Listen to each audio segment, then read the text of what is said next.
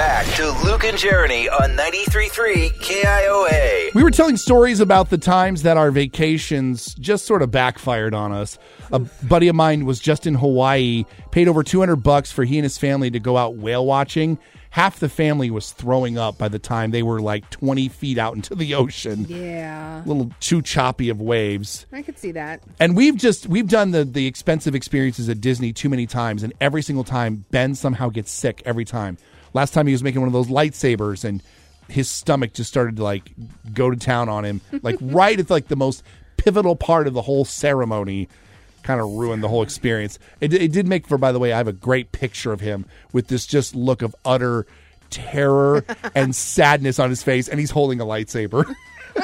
It's a great family moment. Gotta go. 515-244-4933. What's something that backfired for you on your vacation? Let's start with Jessica. The family went down to Florida and did the whole Disney thing. Yeah. And we were driving up to Panama City Beach for the rest of the trip, and daughter got sick in the car, had to go through a toll booth and pull over to the side of the road to try to get her cleaned up, took her glasses off, set them on top of the car, and in the panic of trying to get her cleaned up, forgot they were there and drove off down the highway. Oh, no. Yes, and we realized it about maybe 5 minutes down the road, had to circle back, go through the toll booth again, and try to find them. Could not find them, so we had to scurry to find a 1-hour optical place or that could suit my daughter's vision. She's got terrible vision. Didn't want to go the rest of the trip without her glasses. Mm-hmm. So that was a complete detour.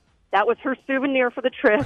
Oh, no. So we always now travel with a spare pair of glasses. Oh, my gosh. That would be the worst, especially if it's so bad you can't see without your glasses. Yeah, been there. Yes. That's a great story. Thank you very much for calling in today, Jessica. Let's go to the south side of Des Moines. Talk to Franny. You got a vacation backfiring on you story? So I am a caretaker to 2 adults with special needs. And one year I thought it would be fun to go to Las Vegas and go to Thunder Down Under. Oh. And my special needs client with Down syndrome, she got really embarrassed and she ended up punching a dancer, and then we had to leave. Oh, no. Oh, no. Yeah. Yeah. So you're saying that when it comes to like fight or flight, she chose fight. Oh. Yes. Oh, no. So did you guys get in trouble at all? No, it was more of like a funny thing. We were like, I can't believe you did that. Honestly, I can't say that I wouldn't do that either.